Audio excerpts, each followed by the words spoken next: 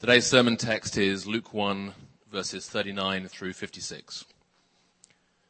In those days, Mary arose and went with haste into the hill country to a town in Judah. And she entered the house of Zechariah and greeted Elizabeth. And when Elizabeth heard the greeting of Mary, the baby leapt in her womb. And Elizabeth was filled with the Holy Spirit, and she exclaimed with a loud cry, "Blessed are you among women, and blessed is the fruit of your womb. And why is this granted to me, that the mother of my Lord should come to me? For behold, when the sound of your greeting came to my ears, the baby in my womb leapt for joy. And blessed is she who believed that there would be a fulfillment of what was spoken to her from the Lord. And Mary said, My soul magnifies the Lord, and my spirit rejoices in God my Saviour. For he has looked on the humble estate of his servant. For behold, from now on all generations will call me blessed. For he who is mighty has done great things for me, and holy is his name. And his mercy is for those who fear him from generation to generation. He has shown strength with his arm. He has scattered the proud in the thoughts of their hearts. He has brought down the mighty from their thrones and exalted those of humble estate. He has filled the hungry with good things, and the rich he has sent away empty. He has helped his servant Israel in remembrance of his mercy, as he spoke to our fathers, to Abraham, and to his offspring forever. And Mary remained with her for about 3 months and returned to her home. This is God's word. Good morning, everybody. It's good to see you today. I'm Chris Bennett, the lead pastor here, and we are launching into week 1 of a 4-week series for the season of Advent. And one of the things I'm really looking forward to is, you notice that one of the candles that are lit today. I'm looking forward to tonight. Every Christmas season, my wife and I and our kids, we gather around and go to our dining room table where we have our Advent wreath, and we light a candle. And usually they're fighting over who gets to light it, and then they fight over who gets to blow it out. And but we have a time where we just follow the church's devotional. And I want to thank my friend Elliot Grudem in Raleigh, North Carolina. He wrote the devotional that you saw on the screen that we're using, and is allowing us to use it again for the second year in a row. And I just open up our app on my phone or my iPad and find that day's devotional. And then I read that with our kids, and we say a prayer, we worship together, and then we're done. And it's short, usually, and it's sweet. Sometimes my kids ask incredible questions, and it just becomes a really interesting and intriguing evening. And other times, it's a little dull, and that's okay. But we light that candle, and we continue to do that. And then, of course, on Christmas morning, we do the final devotional. And ideally, we would like to do that before gifts, but it just does not work at my house. And so at some point during that morning, we gather around the dining room table, and we will do that Christmas Day Advent devotional. And it's a really, really sweet time. There's nothing magical about a candle, nothing at all. It's just an emblem that brings a little bit more a sense of sacredness to that time. You can use the candle or not. You can follow a devotional or not. It's just a tool to help stimulate a little more interest in the things of the kingdom when we are living in the rut of every day. So I hope you'll participate in it. It's a lot of fun. It's really rich. So I've got the opportunity to kick off for the next few minutes our first message in the waiting. I wanted to make sure I called it the right name, because I think every week during the Proverbs series I called it the wrong name, which many of you reminded me of via text message every Sunday afternoon. So with a little ha ha ha, or the happy face, or something like that. So or the face that goes like this, that one. Yeah. Anyway, so somebody showed me a picture recently they took of me while I was preaching, and I was pretty embarrassed about that picture, the expression I was making in my face. So I was just imagining that happening again. A little PTSD up here. So about 1,000 years before Jesus was born, there was another young boy who was born, and his name was Samuel. Kind of similar circumstances, both miraculous pregnancies. We know about Jesus' virgin birth pregnancy, where Mary is this obscure girl, maybe middle to upper teenager, and history was ready to forget all about Mary. And God points her out and says, I want you, not based on any merit of your own, but because I am choosing to use you to advance my kingdom and my glory in all of this earth. He chose this little peasant girl. And she had never known a man. She was engaged to be married. But God, in his glorious power, visited her little womb, her little virgin womb, and in that womb planted the seed of the Son of God, who grew in her and who was born and who changed the world. 1,000 years earlier, there was another gal. Her name was Hannah. And Hannah was married to a man named Elkanah. And this was an interesting time in Israel's history. This was a time when there was no central government. There was no king or head prophet, so to speak. People were just sort of doing what was right in their own eyes. That's what the book of Judges says about this time. And this man Elkanah, who was living in Israel at a time when Jewish culture or Hebrew culture was becoming part of also pagan culture in that part of the world. And so he was sort of finding his way in God the best that he knew how to do, which probably explains why he had 2 wives. And so Elkanah, every year he would leave and he would travel to a place called Shiloh. And it was at Shiloh, that's where the Ark of the Covenant was kept at the time, the place where God's presence would manifest. And it was at Shiloh that Elkanah would go and he would make sacrifices. And then after making these sacrifices, he would bring home a portion of that sacrifice to one of his wives, Peninnah. Now, Peninnah had a mean streak inside of her. Peninnah had kids. Hannah, his other wife, could not have children.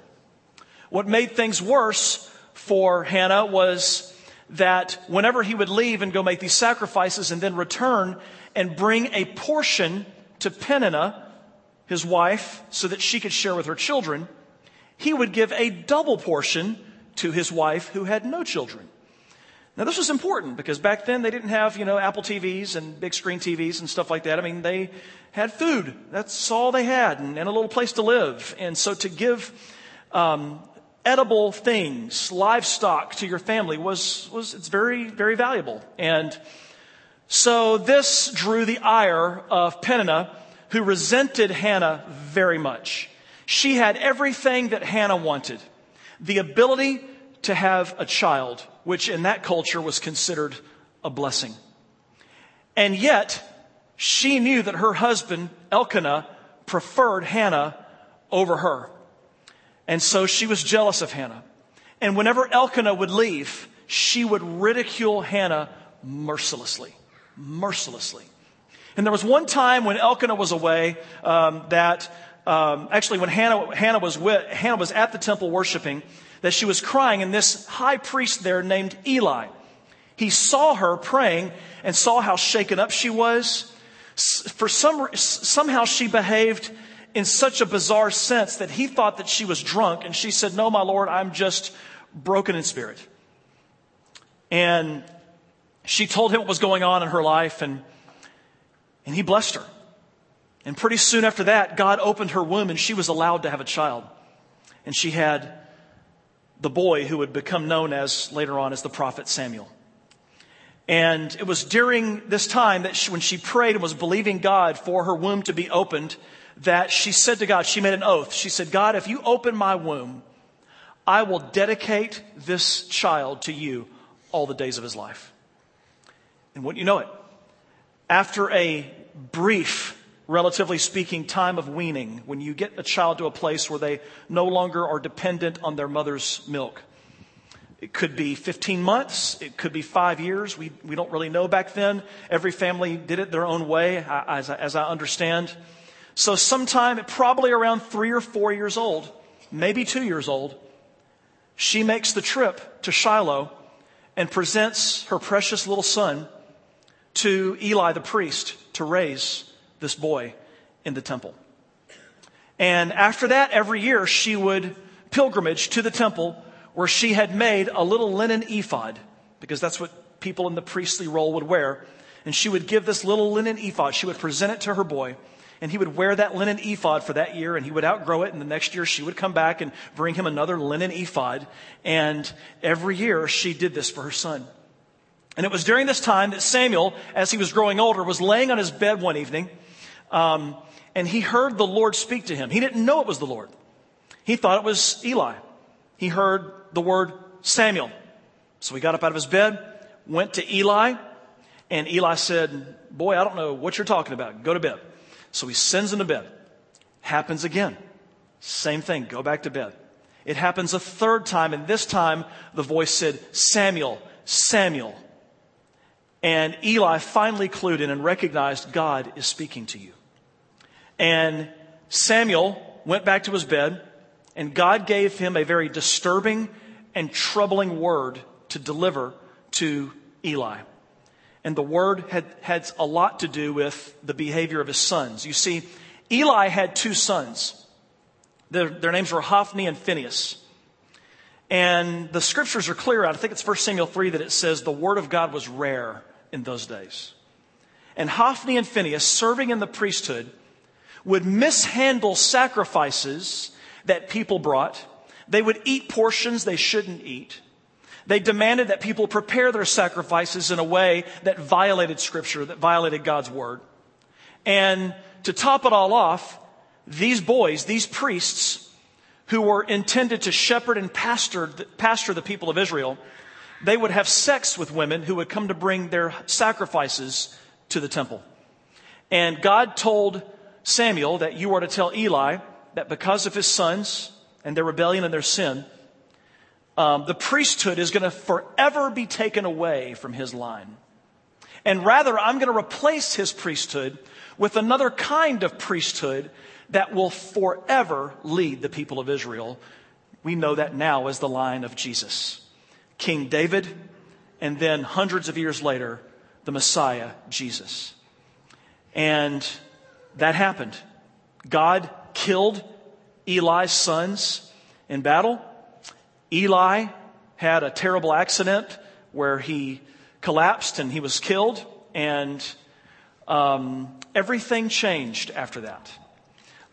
This happens in a context that's really, really interesting, and I wanted to share with you guys. And my goal in sharing this next segment with you is because I have a deep conviction through observing people that I pastor, no judgment, but I have to assess what I think are your needs as God's people.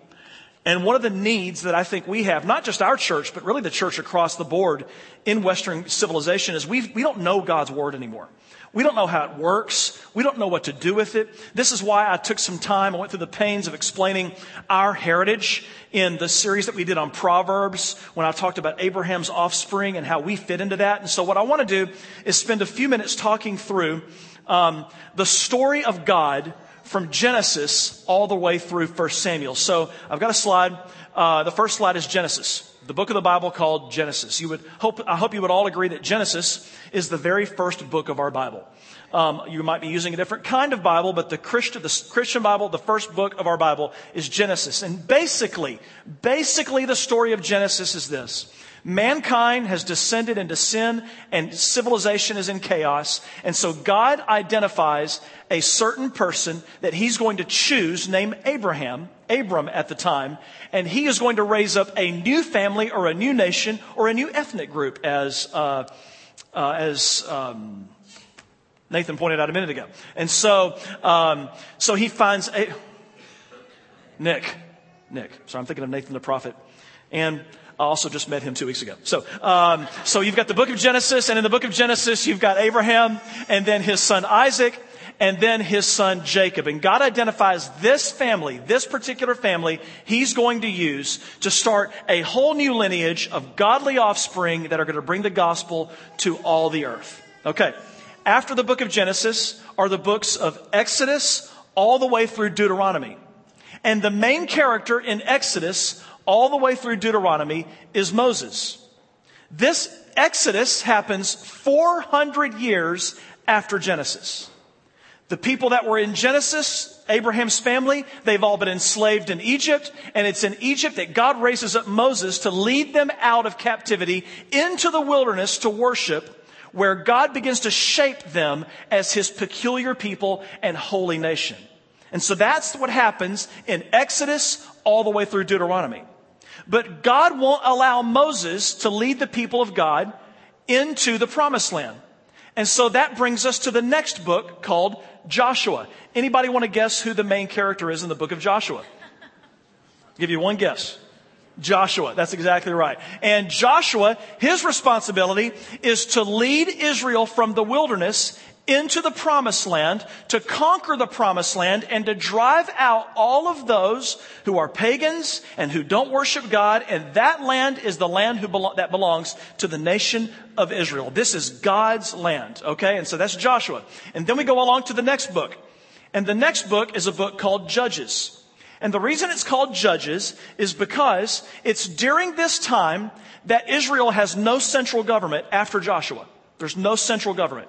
All the tribes of Israel have their own leaders and chieftains, but there are 15, maybe 14, because that guy named Abimelech, it's hard to decide if he was a good dude or not. And so there's 15 people, maybe 14, that God raises up over almost a 400-year period to save and restore Israel. Because Israel, they didn't drive out their enemies like they should have, and they began to intermarry with the Canaanites, and all of a sudden, the Mosaic law and the Jewish religion began to become part of all of the traditions of the pagans in that area. And so God had to raise up judges who would come to Israel, who would rebuke them, call them to repentance, but also these chieftains were military leaders, and they would drive out the people and the nations who were terrorizing the nation of Israel. That's what all of these 15 guys, maybe you know some of them, like Gideon or Samson, God raised them up. I have Samuel in there because, although I'm not sure Samuel was actually a judge, the last guy who's known as a judge in Judges is a guy named Eli, the guy that we just talked about. And then God raises up, and last slide, I want to help you see this all at a glance. Sorry, before the last slide, I did this in the first service. God raises up Samuel, and that leads us into the next two books of the Bible, 1st and 2nd Samuel. Wait a second, what about that little book called Ruth that comes after Judges?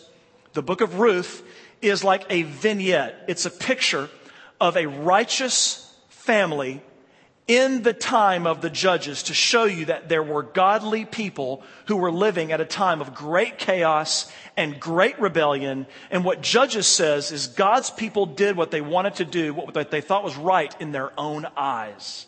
And so you've got Ruth after Judges, but the story advances in 1st and 2nd Samuel, where in those two books, Samuel anoints two of Israel's first two kings, Saul and then David. And then after David comes Solomon, and for about a 40-year period, that was Israel's golden age. And so in this period of kings, there's a central government. It becomes less and less chaotic. For about 80 years, God is using Saul and David to extinguish paganism. And then finally, after David leaves the throne and Solomon ascends the throne, Israel is at peace. Samuel, as you'll see in the last slide now, is the link, on the last slide right now, is the link between the time of the Judges, where Israel was in total chaos, and they were led by these tribal chieftains, and everybody did what was right in their own eyes. Samuel's the link between that time of the Judges to 1st and 2nd Samuel, the time of the kings, when Israel finds itself. This is what Samuel did. This is significant because when Jesus was born in a time similar to that, not identical, but similar to that Samuel walked into. Jesus was born in a time where Israel had lost its way. A time where the Word of God was rare in those days. It had been 4 centuries since a prophet spoke in Israel until John the Baptist arrived. Now, what's interesting about this is that when you get to Mary's prayer in Luke chapter 1, it sounds a lot like a prayer that Hannah prayed when she was at the temple and she said, God, please give me a child. She goes back home, Hannah does. She gets pregnant. She has this baby. And then Hannah says in 1 Samuel chapter 2, she gives this song of praise that has become the core prayer in all of Jewish culture. It's a prayer that is prayed every Jewish New Year. It's a prayer that is repeated throughout synagogues all over the world. And it's a prayer that Mary would have heard over and over and over and over again.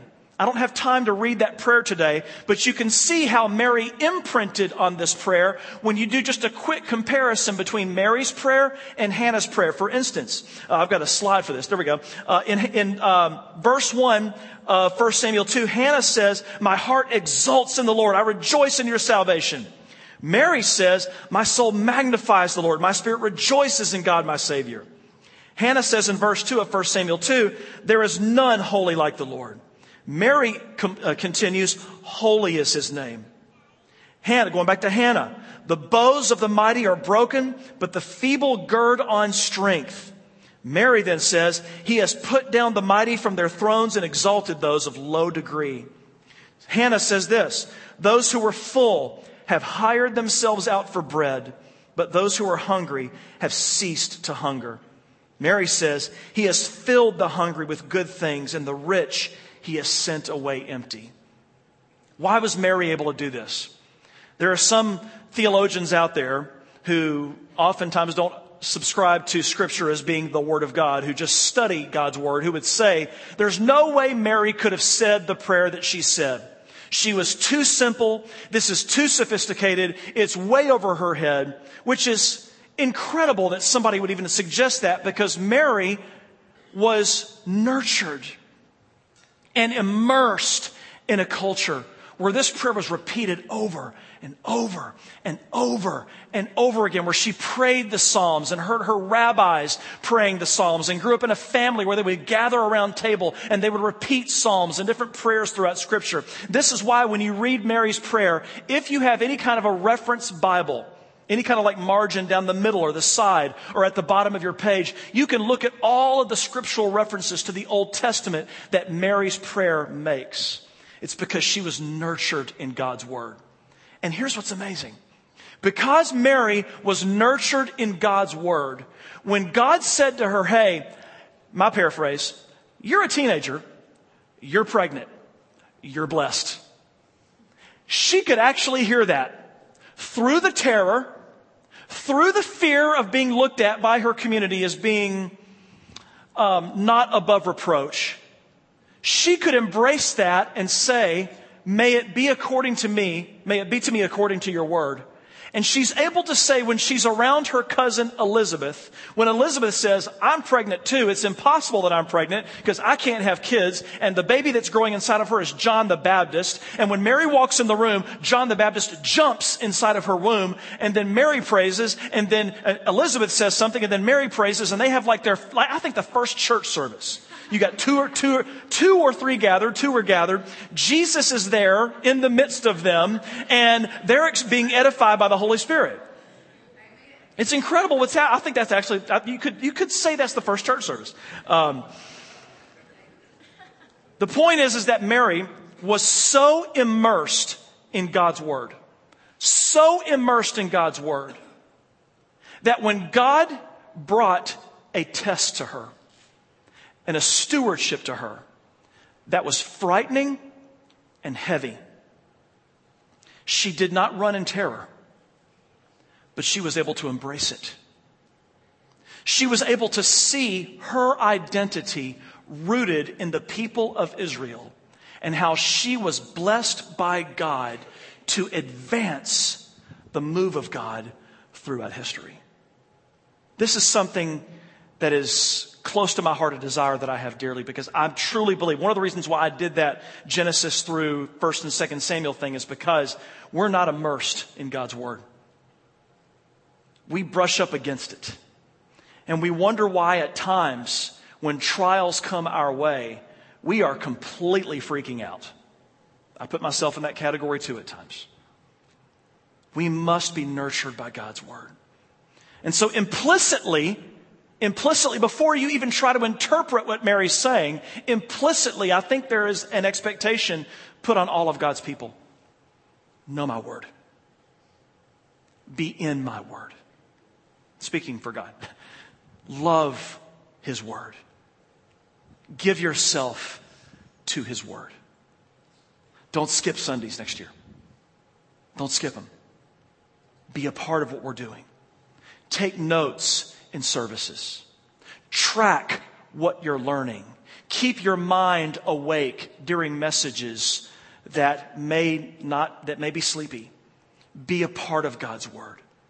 Do a Bible reading plan. Do something to give yourself to God's Word every single day to be nourished in God's Word.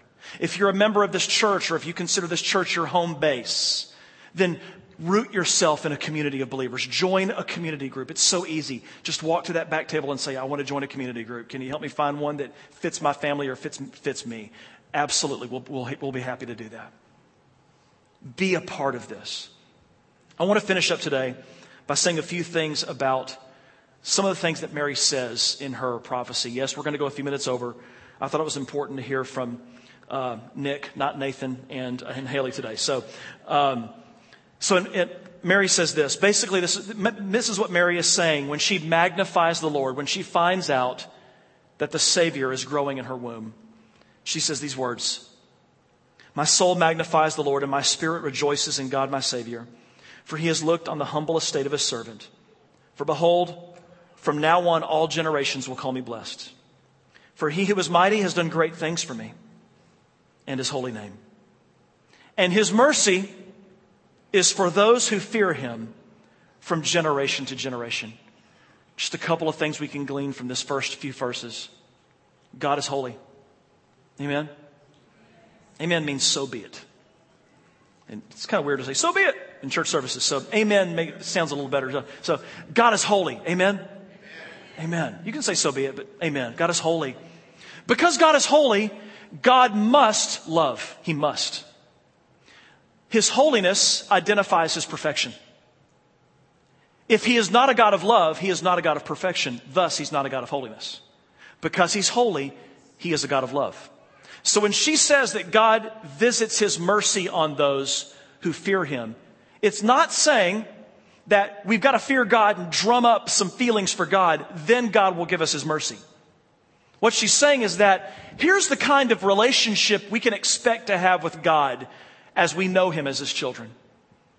That God moves toward us and shapes us and makes us newer and newer as we grow in our fear of him, as we adopt a posture of need and dependence, rather than sort of blurring in or bumping into God just when we need him, when we have jailhouse religion.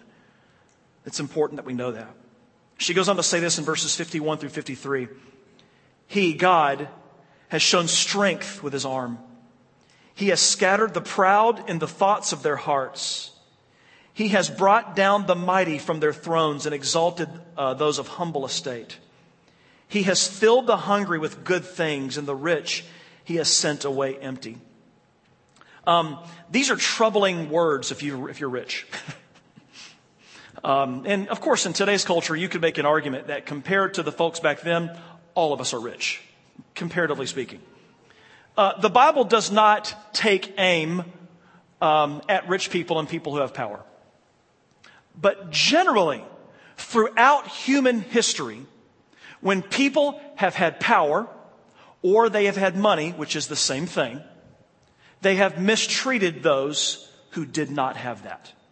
Historically speaking, there's no command in Scripture that we shouldn't be rich. There's a command to desire to be rich. Paul told Timothy that, don't desire to be rich. The love of money is the root of all kinds of evil. Don't desire that. If God gives you the heavy stewardship of wealth, respect it. Because you are going to experience temptation to depend on your wealth more than you will of Jesus. So make sure you hold your wealth loosely in your hands. But there's no mandate and there's no command in Scripture or statement in Scripture that having money is bad. It's not. Loving it is. But we see all through human history that people who have power have a tendency to abuse people. For the longest time, colonialism in Africa made a complete mess of that continent and plunged untold millions of people into grief and pain and death. And yet in the wake of colonialism in Africa, in places like Zimbabwe, a person like Robert Mugabe becomes president, and who for 30 years, the better part of 30 years, rules that country with an iron fist and is just as bloody as colonialism sometimes was in that country. This is the kind of people that God has in mind when the scriptures talk about how those in authority and those on thrones will be taken down. But he's also talking about filmmakers who sexually harass and abuse people who are vulnerable. People who have wealth and power who exploit that wealth and power to hurt others. Rather than, and we're going to, at some point in the new year, I'm going to come back and do just a couple of more talks in Proverbs. And I want to talk about what Proverbs says gives on the full counsel of money. And one of the commands in Proverbs for those who have money and prosperity is that you better use it to serve the poor and the oppressed. You better use it. Those are verses I don't hear quoted very much by prosperity preachers for some interesting reason. So this is what God is doing. So there's this great reversal that's taking place in all of human civilization when the Messiah comes. And you can label this great reversal under three categories. The first element of the great reversal that's taking place through Jesus is a moral reversal in which the proud will be scattered and those who are humbled will be elevated. Jesus said this. He said, the meek will inherit the earth. Not the power hungry, not the rich, the meek. The meek will inherit the earth. And it doesn't matter what color you are, what background you come from. The meek are those who will rule in the new creation with Jesus. The meek, not people who love power. So there's this great moral reversal. And then there's a social reversal that takes place, that is taking place and will finally and fully take place at a certain point in the future when Jesus returns. And that social reversal, I mentioned a moment ago, has to do with power structures. Power structures that systemically oppress people. They are going to be vanquished from this earth for all eternity. All eternity. People will not suffer because of unjust leadership or powerful people anymore. And then implicit in all of this is a spiritual reversal. Because remember, Mary's saying to fear God. Fear Him. He is holy. And because He's holy and we're called to fear Him, fear Him. Fear Him. And then she finishes with these words. He has helped His servant Israel in remembrance of His mercy. And there it is again. As He spoke to our fathers, to Abraham, and to his offspring forever. And we all know, as we've met in that last series that we just finished, that anyone who puts their faith in Jesus becomes a son or a daughter of Abraham. And we are the people of God. We are the people of God. How does this happen? If you're reading this, you're taking the Bible and comparing it to the newspaper, you're going, these don't add up. Because I'm seeing a lot of terrible things happen in our world and I'm wondering, when is this stuff going to happen in Scripture? I once heard someone, I forgot who it was, but someone said it this way. When you look at biblical prophecy, look at it like a mountain range. For instance, Isaiah 11 talks about a time when there will be a root of Jesse. And that root of Jesse is speaking of the coming Messiah, Jesus, who was born in the line of David, Jesse being David's father. And this Messiah who will come will inaugurate this new kind of kingdom. And in this kingdom, it will be such that a lion and a lamb can lay down together. That a child can stick his or her hand into the hole of a dangerous poisonous snake and not be bitten or harmed.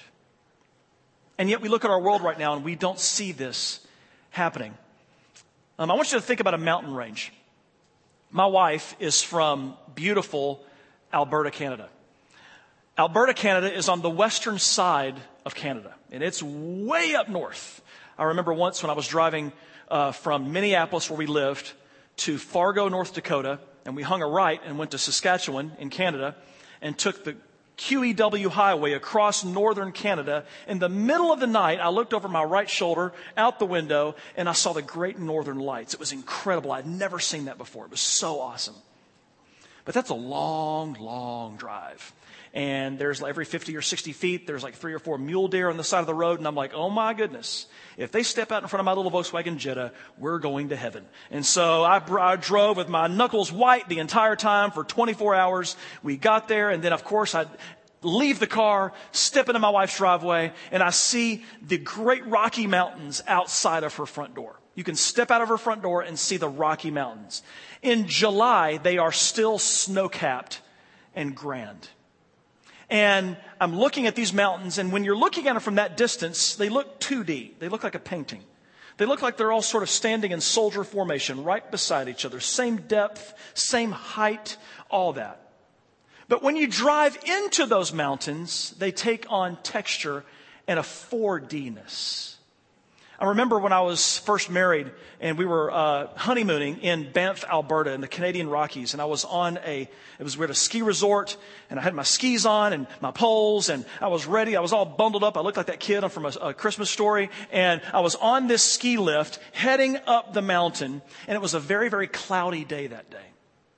And as we're heading up the mountain on this ski lift, we go through these clouds and then we get above the clouds. That's how high these mountains are. The ski lift got us above the clouds. I'm watching the clouds like water going down the drain. It was so fascinating. And as I'm looking down below me, I'm seeing just white when there should be a 50 or 60 foot drop to the tops of these towering pine trees. And as I'm going up this mountain, I look behind me and at shoulder level, I saw sort of these mountains, but they were all around me like I was in the middle of a ring.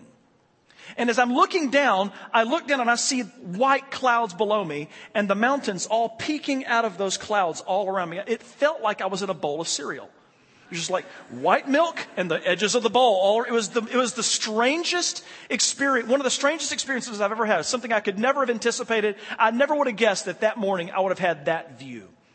And that's what biblical prophecy is more like.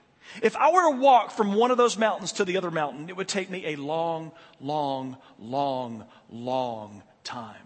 But sometimes when we read about prophecy in Scripture, it looks like it all happens one after the other. When he spoke in Isaiah chapter 11, or Hannah, when she spoke in 1 Samuel chapter 2, they were seeing what they thought was going to happen real quick.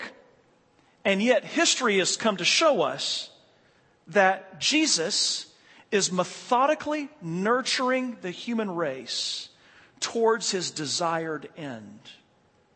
And yes, there will be a moment when we can lay down beside an adder's hole and not be bitten by a snake. There will be a time when a lion will lay down with a lamb. There will be that time in the Messianic kingdom at Jesus' second coming. But until then, Jesus is using people like us and Nick and Haley and others who simply are saying, Lord, let it be to me according to your word. Use me. Use me. There's nothing separating us from my friend who goes to Walmart every Sunday night and just walks up to people who look like they're hurting and says, can I pray for you? There's nothing separating us from stories like that. Nothing. There's no wall. And if there is, it's just imaginary. God is using us. How do we become part of this story? We don't deserve to be number one.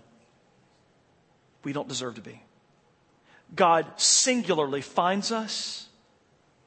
He brings truth to bear on our lives. Our hearts come alive. I don't know why some people's hearts come alive and others don't when they hear the same sermon I do. I don't know that. I can't explain that. But there are those of us who have come to faith in Jesus that our hearts have come alive. God found us. He saved us. He raised us from the dead, seated us in the heavenly places with Jesus. And He calls us now in this milieu of human history, in this chaos. He calls us to be the hands and the feet of the Messiah. Mary was chosen by God not because she was special. I'm sure she was a great gal. But there was nothing in her life that merited her deserving to carry Jesus more than any other woman on planet Earth. God chose her. God deposited his seed inside of her. And God used her. And the Jesus that came out of her changed the world. This is what God wants to happen in all of our lives. That the Jesus who comes out of our life will change the world. Will we open our hearts to this? Will we? Beyond a hearty amen during a sermon, or so be it, will we open our hearts to this? When we think about Christmas and the season of Advent, let us not remain in nostalgia. Let's get down on the ground and let's walk. Jesus, I thank you for today. I thank you for your mercy. I thank you for your grace.